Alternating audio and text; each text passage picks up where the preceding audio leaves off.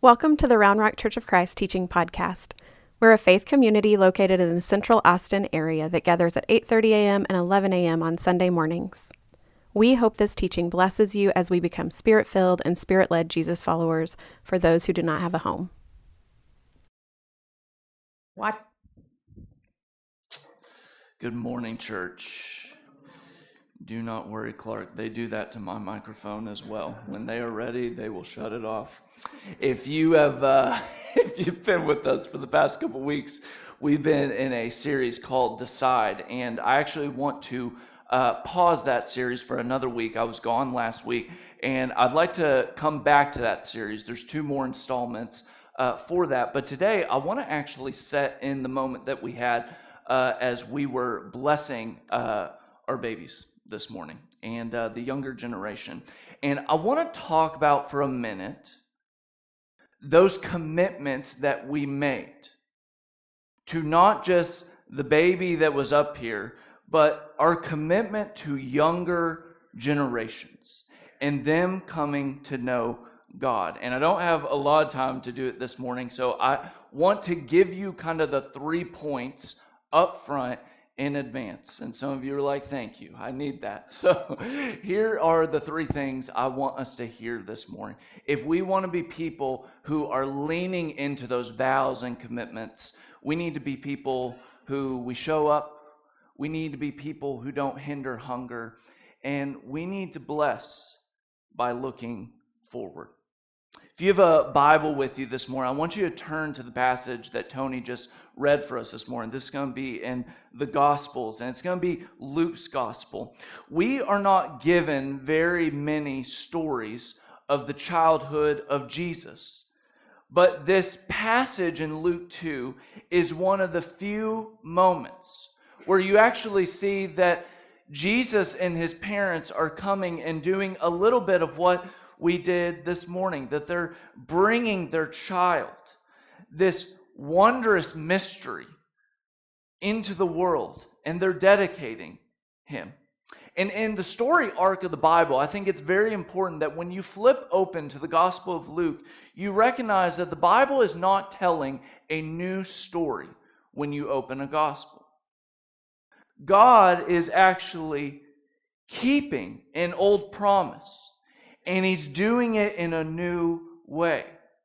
This God of faithfulness is coming in, and he's making his promises faithful through Jesus Christ. And what is outlandish about God is God's promise doesn't just show up and appear and it's done. God's promise actually grows up. You hear what I'm saying with that? He doesn't just show up. God's promise grows up.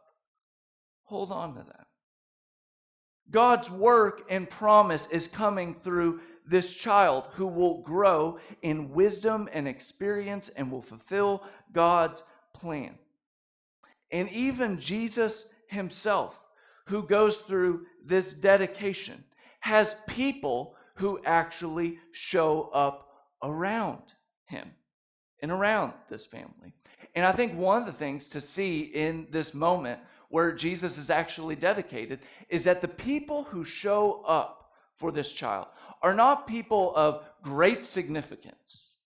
They're simply people who want to be a part of God's story and what God is doing. Now, when Luke is going to lay out this story, he's going to give you a couple of people. The first people he's going to give you is Mary and Joseph. So in verse 22, when the time came for purification according to the law of Moses, they, as in their parents, brought Jesus to Jerusalem to present him to the Lord, as it was written with the law of the Lord. Every firstborn male shall be designated as holy to the Lord. Sleepy, tired, exhausted, Mary and Joseph bring their child to the temple. That's the first group of people that show up. The second person who shows up is we're told about a man by the name of Simeon, who he shows up. Not only do you have younger parents that are showing up, but you actually have Simeon, who is described as this man was righteous and devout. He was looking forward to the consolation of Israel, and the Holy Spirit rested on him. It had been revealed to him by the Holy Spirit that he would not see death before he had seen the Lord's Messiah. Now, in history, as Christians have read this passage, most people have assumed that Simeon has some years on him. As one of my great mentors used to tell me, Zane, we never call people old. We just say that they have some snow on the roof. Okay, that's what we say. And it is read that Simeon is one who is experienced, one who has been around for a while. The text doesn't necessarily imply that Simeon is great in age, but one thing we do know about Simeon is that he's experienced and he's waited and he's longed for a while. And he's not the only one that shows up with experience. Right after what Tony just read, we also learn about Anna, who is this prophet. So it reads like this. There's also a prophet, Anna, the daughter of, and I won't even pretend to pronounce that name, of the tribe of Asher. And she was of a great age, having lived with her husband 7 years after her marriage, then as a widow to the age of 84. So God is bringing about younger generations and bringing about older generations to the work that God is doing. You got to love Luke's strategy. His phrase is, she was of a great age. I will use that language here. That Anna has lived some years. She's seen some things in the world.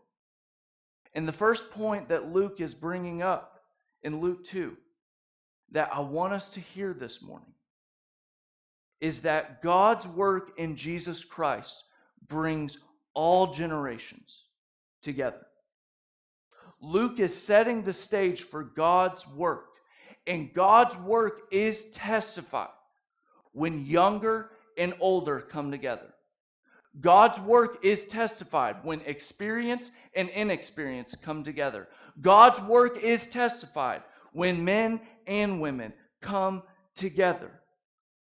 That when God wants to do work in the world, it is multi-generational work. Even God of the Old Testament, when he identifies himself, one of the ways God recognizes himself is he says, I am the God of Abraham, Isaac, and who? Jacob. He's a generational God. And I don't want us to lose sight of that, particularly in the cultural moment that we live. Because there's a lot of chances for generational animosity towards one another. I was reading some facts that, we live in a time in history where we at least have 5, maybe even 6 generations that all live under one roof together. And each generation has had a very different experience of the world. I was reading stats that say that 48% of Gen Z Americans identify as a racial minority compared to 18% of those who are in the traditionalist generation, those who were born close to the 40s. 65% of those who were born around the 40s or 50s were married by the age of 32. But for millennials, only 26% of millennials are married by the age of 32.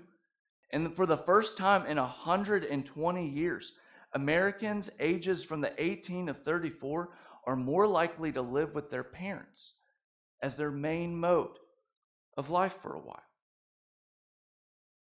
Each generation sees the world a little bit differently. And in a culture where generations are seen as a threat to one another, one of the ways the Church of Jesus Christ testifies is we say all generations come together. We make space for all generations. And we can testify to the work of Jesus because we all share in the work of Jesus. You can be in relationship with people that you're like, I have no reference point for why they think the way that they think, because you share the blood of Jesus. And we simply show up and we offer ourselves. I want you to see when Luke is showing Simeon and Anna, they do not have a lot that they actually offer. They just want to show up and recognize what God is doing in this child. It's worth noting, if you're a Bible person, to know there's a lot of detail that Luke gives of the type of offering that's actually given in the dedication of Jesus. And one of the things that's hinted at in that text of them giving 2 doves is it's an offering of a family who would be rather poor, not very resourced, and they're still trying to be faithful to God, even though they don't have much financially to give. So if I were to say bottom line of showing up, the first thing I want is any parent in the room, I want you to hear the grace of God, even if you are tired and you are exhausted, or you're not even sure why you're here this morning. I want to affirm you for bringing your kids to church. It matters. What Mary and Joseph are doing are actually lowering barriers. Jesus is going to face great opposition in their life. And Mary and Joseph are trying to set up Jesus well enough, even though they don't know this promise. If it's worth anything to you, every single time in my family, when I was growing up, anytime my parents said, let's go to church, I heard it's time to rumble. I wanted to fight every single time. And now the irony is I serve at a church. There's something that matters in bringing your kids to church, and do not discredit that. You're like, I don't want my kids to grow up and be like you. That's okay. You can pray for that too. And also want to say a word of grace to those of us who, in Luke's terminology, are of great age. I want to simply remind you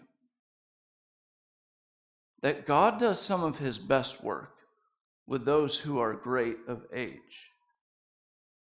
Sometimes we use some language that I think is not very helpful language. We usually say things like, I've done my time here. And I understand when we say that phrase, sometimes what we're saying is, it needs to look different for me than what it's looked like in the past. And I completely understand that. But if we see anything that's testified in the scriptures, is that God has assignments and he has work for those who are great in age. You just ask Abraham and Sarah, you want to do what? You want to bring a child into this world? Do you know how old I am? God is not done with you. It's not your time to sit down and say, I'm done and I'm going to let the younger generations take it from here. No. God's work is testified when all generations come together. So we show up and we offer ourselves. Here we go. Number 2. We do not hinder hunger. I want to remind us as we read Luke 2, this is a backdrop of very bleak and hopeless settings for everyone. This is a beautiful moment that is shared, but in the surrounding context of things are kind of depressing.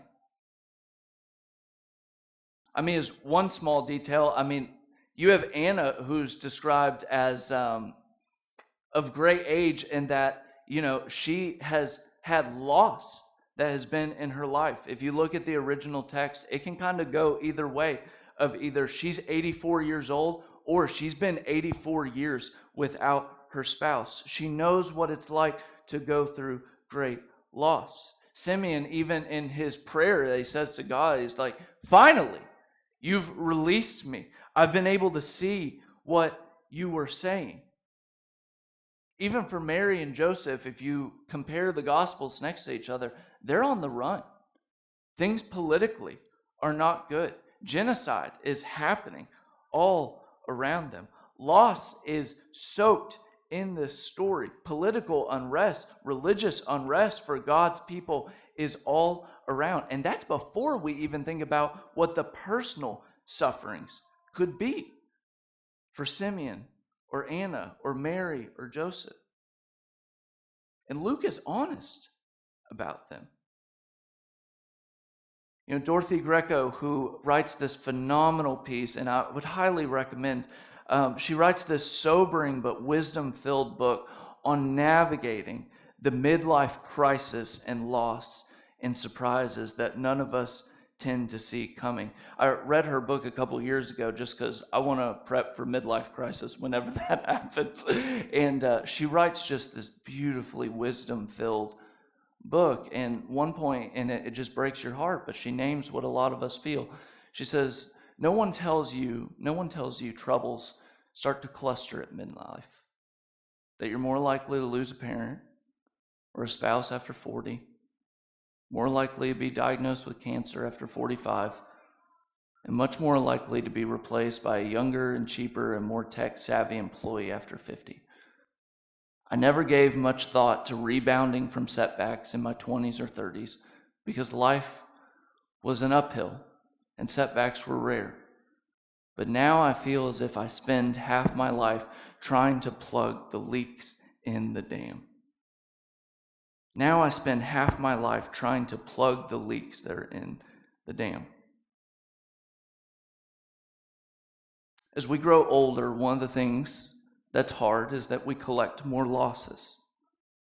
We spend more of life plugging the leaks that are in the dam.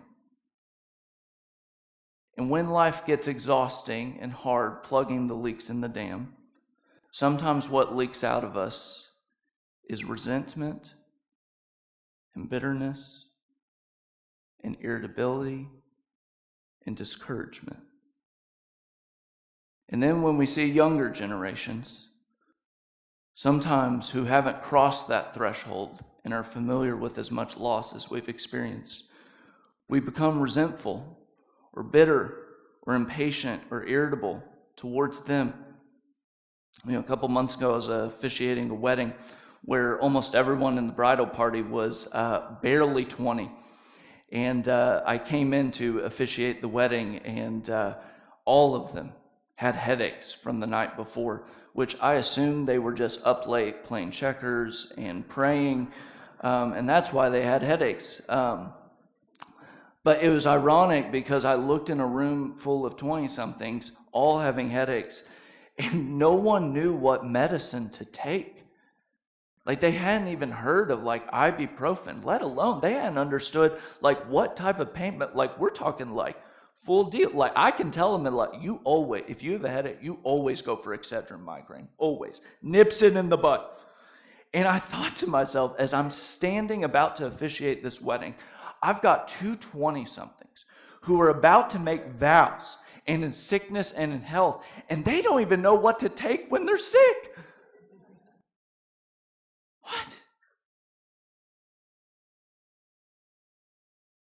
Look, I know some of us, we navigate some pretty hard headaches. And I know some of us know what it's like to wake up to pain and aches every single morning. But you cannot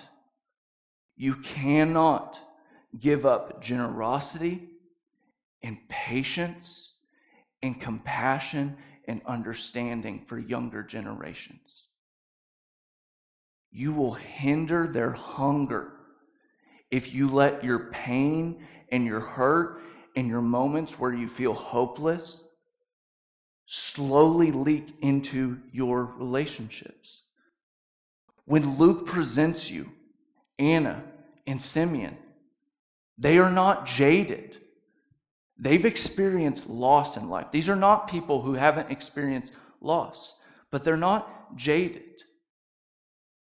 They're people who are devoted and obedient. And when they see God is doing something in the younger generation through Jesus Christ, they celebrate and they bless and they look forward to and they actually name what God is doing. It makes you almost wonder with this phrase with Anna, you're like, how in the world, going 84 years, is she excited and celebrating in this moment? And Luke does drop a hint that she said, look, she never left the temple, but she worshiped there with fasting and prayer day and night. When Simeon is described, and I'm just telling you what's in the text, when Simeon is described, he has endurance and patience because he has deep life with the Spirit. Like 3 times, the Spirit is listed in his relationship as he's waiting on Jesus. What's powerful to know is that all reading throughout the Old Testament, anyone who had the Spirit of God on them was someone. You had to be a king, you had to be a priest, you had to be someone important. But the great news of Jesus Christ is that in his life, his burial, his death, his resurrection, his ascension, is that you do not have to be somebody to receive the Spirit of God. Anyone who trusts in the name of Jesus, baptized into his name, can receive the Holy Spirit. And that means your situations in life don't necessarily change around you, but what happens inside you does change. It can help you see the world different. It helps the love of God pour into you. Let me put it to you this way. My grandfather, he was a Navy veteran, and he owned a mechanic shop. And I remember as a little boy, I would sit at that mechanic shop, and I would watch as his buddies would come and sit. They would drop off their cars, and they would tell old stories. And every once in a while, they would ask questions about, like, where's so-and-so?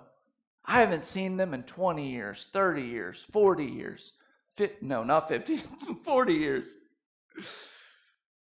And sometimes I would remember for people who they talk about who had a lot of pain in their life, they would use that old term. They would say, oh, they're an old soak. What they meant by that is that they would constantly be under the influence of alcohol to try and drain away their pain. When Luke presents you to people who are older, he does not present to you old soaks. What he presents to you is two people who are deeply Spirit-soaked. Have you ever considered that your life, God desires by the end of your life for you to be Spirit-soaked? That you desire and crave devotion and worship at the feet of Jesus for your entire life. That the love of God pours into you so deeply that your last passion in life is you want other generations to know the love of God. Simon Ponsonby, who is one of my favorite writers, he says it like this: too often we've reduced the work of Christ or the gospel to some metaphysical, judicial exchange that missed the fact that it is a marriage, not of convenience, like escaping hell, but of consuming, consummating love, entering heaven. How different our walk with Christ, our witness to Christ, our work would be if we knew ourselves how truly loved and desired we were in Christ. If you're like, give me the bottom line, Zane, for point 2, this is it right here. God loves you. He loves you, and he loves you more than you even know how much he loves you right now. And part of the blessing of going through life, and I know there's losses, and I know there's hurt, and I know there's moments of hopelessness. One of the blessings of the Spirit of God is he wants to pour deeper love into you. He wants you to know how deeply loved you are, and when you are overflowing with that love, you start loving other people because you want them to know how loved they are by God. What I'm saying is that there's more for you. The Spirit of God has more for you and wants to soak you in his love day and night. We do not pray and fast and worship to earn God's love. We do those things to be able to receive the love of God that's already available to us. Do you hunger for the Spirit of God? Do you hunger for more of the love of God to be realized in your life? Because I will say this, if you don't, you may actually hinder the hunger of the next generation. I can't tell you how many times I sit across from young people and they're like, man, my parents, my grandparents, my teachers, they are on top of me with this whole God thing. But they don't even seem extremely excited about the things of God. So why should I be? Simeon and Anna, they are connected to God's larger purposes. Their personal peace is connected and tied to their people's peace. What if your peace was connected with other generations knowing the Lord? That you actually were looking forward to how God was going to work in other generations. And that's the third and final, is we bless by looking forward. I want you to look at the text. Simeon is described as he's looking forward to the saving of Israel. Anna proclaims this is good news for all those who are looking forward to God. Simeon, when he sees what God is doing in Jesus Christ, he blesses this young child. They bless what God is doing in the child of Jesus. And our call as a church is to bless the children. Amen. Amen. She's covering over there. Our job is to bless the children moving forward for what God is going to do in them in Jesus Christ. Simeon and Anna show us there are very few things more exciting than helping and seeing younger generations come to know what God is like. Sometimes I get the question of I understand blessing, I understand being around younger generations, I understand investing in their life, but what does that actually look like for me to be invested in younger generations? And sometimes I use this mental framework for myself to just kind of practically define what blessed looks like. I think of these 5 questions when it comes to younger generations and people that I see. It's just this. Do I know their name? Do I know where they're from? Do I know where they're going? Do I know what they've done? And do I know what they're capable of in their life? Before you ever move into a relationship of wanting younger generations to know something, I just simply suggest, do you know these 5 questions? Because if we know these 5 questions, we can be attentive to what the Spirit of God wants to do. That we can be the voice. We can be the Mary, the Josephs, the Annas, the Simeons for younger generations. That we're capable of knowing what God is going to do in their life. We develop a hunger for God ourselves to be able to pass that hunger to the next generation because they will see it. And I think the simplest way to start is by praying. So I'm going to finish by this. There is, for some of you who are movie buffs, this will connect. For others of you, just hang with me here. There is a really famous movie, Les Mis, that has been play. I understand it was a play before it was a movie. Okay, so don't come at me. Don't send me an email afterwards. But there is a scene that I think actually embodies really well a prayer that we can start with for younger generations. If you've never seen it before, the main character is Jean Valjean. He is this man who has been lifted for the ashes of life. And the scene that I'm talking about in particular is actually near the end of his life, where a young man has entered his life. And this young man actually loves his adopted daughter. And as any father knows, it is always a potential threat when a young man is in love with your greatest love in life. So Jean Valjean actually goes off to find this young man and to judge him. And what you find in one of the final scenes is that he finds the young boy and he's in a barricade of young, naive revolutionaries and he's asleep. And what I would argue is one of the most powerful moments of the movie.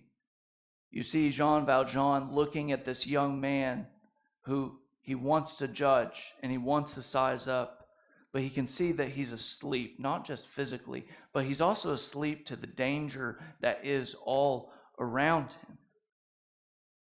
And in one of the final scenes, he sings a prayer over this young boy. And what's powerful at the end of that prayer is the line that he repeats over and over again: let him live and let me die. Let him live and let me die. And the point is massive. It stares you in the face. Jean Valjean is basically saying, because I'm older, I should give up my life for those who are younger. Why? Because he's asleep to the realities that I am already awake to in my life. And I think that's our prayer. Let them live and let me die. So when you walk through that children's hall, again, when you do nursery duty, when you're showing up on Wednesday nights, when you've stayed up late in conversation, when you repeat yourself again, when you give up your preferences at church, all ways of saying, let them live and let me die. To be hidden in Christ doesn't mean we need younger generations to see us and speak well of us and admire us. To be hidden in Christ means we're willing to give away some of our own lives for them to know that God speaks well of them and loves them and has purposes for them. So in a moment, I'm going to pray. And one thing I'm just going to invite, if anyone feels kind of some conviction in the room, is that we'll have a couple of people over in this corner that, if you haven't given your life over to Jesus, if you haven't trusted him, you can go talk to somebody and pray with them about that. And also, I feel for some of us maybe in the room who we're either kind of in a bondage of fear about the generations that are ahead of us, or maybe there's ways that we know we need to die so we can let others live. There'll be people over in that corner to receive you for prayer. So let me pray for us. So Lord, you're doing great generational work in us. God, we thank you for the shoulders in which we stand on this morning that have helped pass down your beautiful message and your beautiful gospel to us.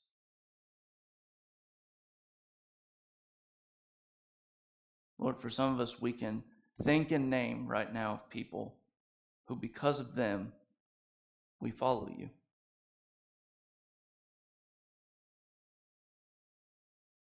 Lord, I pray for those of us in the room who our hearts are tied up in worry and bondage about those that are coming behind us. Spirit, I pray for those of us who have really been struggling with the prayer of let them live and let me die. And Lord, I pray, can you help develop us to be people who testify to how powerful your blood is by coming together and seeing how you're working through every generation. Point to heaven and earth coming together. It's in your name that we pray this, Jesus. Amen. As we close today, I mentioned that there is nothing more exciting than someone coming to know Jesus. And this spring, we've actually been sharing stories of how that hunger is getting put back into our heart, and it's been our DNA as a church. And as we move towards closing service today, we actually want to finish with a testimony video of a couple more people who have grown closer to the love of Jesus through something that we've been calling Alpha. So I'm going to let that video play, and then I'm going to talk about how you can invite someone to Alpha. Let's go for it.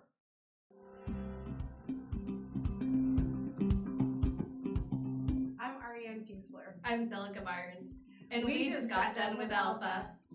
Well, before Alpha, I think I just was sort of on a path trying to get to know God, whatever that meant. So I was sort of in this cognitive, kind of intellectual, read the Bible, study with friends, and I didn't really know or understand kind of what building a relationship with Jesus really meant. And so what was so fantastic about going through Alpha, aside from just kind of being with people who were sort of in the same place, or at least kind of in a similar place to me, it was just great because it forced me to think about things. It forced me to be more emotional about things, the topics that we discussed, and really some of the key things that the tools that they talked about, and learning from other people's experiences through the conversation and some of the videos were just real helpful. I did not have a very good relationship with Jesus. I believed in Jesus and I believed in God. I had a hard time going to church as a kid. So I think for me, I didn't feel like I was worthy to go to church. I felt like I had to be a certain way. And if I wasn't that way, I wasn't going to be able to have a relationship with God. And like as a child, I felt that way. And then growing up, I was like, I don't feel like that's something I want to do as an adult. And that was really hard for me. One of the meaningful moments was probably at the retreat. I really just thought it was going to be something that was going to be a relaxing place, but it was just more, it was such a deep impact. You know, we did a lot of group sessions and watched a lot of video, and I feel like that was really where I felt so close, like, to the Holy Spirit. And I was just like, what is going on? Like, I thought it was a retreat, like where you were just gonna just have fun and talk about the videos that we do every Wednesday. I didn't know like the Holy Spirit was gonna be there, like just being so close. And I think just going, it was just incredible to me. Yeah, the retreat was a pretty powerful time during Alpha, and I think what was helpful about the retreat was it sort of was an opportunity to take away all the distractions of life, and all the stresses of the day were so in it, and the people who were really supporting you. And so for me, it was through the prayer kind of groups and conversations with the people, and through the worship, it helped me figure out that I realized, I sort of had a moment where I realized that there's something blocking my relationship, and there was something there that I identified, was able to kind of have a moment and go, wow, like I'm putting this between me and God, and this is not, recognizing what that was a big moment for me. And so it just let me kind of help eliminate that and get past it, and just continue to kind of grow that relationship. So the retreat was really very, very helpful. I feel like I have a deeper understanding of what a relationship with Jesus feels like. That's growing. Also, I was in a place with people who were so supportive, and I chose to get baptized through that process, which was such a unbelievable, like I would never have thought about that. So it just was very impactful. I think now I have a better understanding of God in our relationship. I think being baptized and Him allowing me to come to Him and just show Him like, hey, I love you for who you are. I love that you come not knowing everything and just showing up and just letting me be with you during this time. It's just such a great experience. And I would never knew, just going to Alpha, that I would have such a strong relationship with God, and just the impact it has made.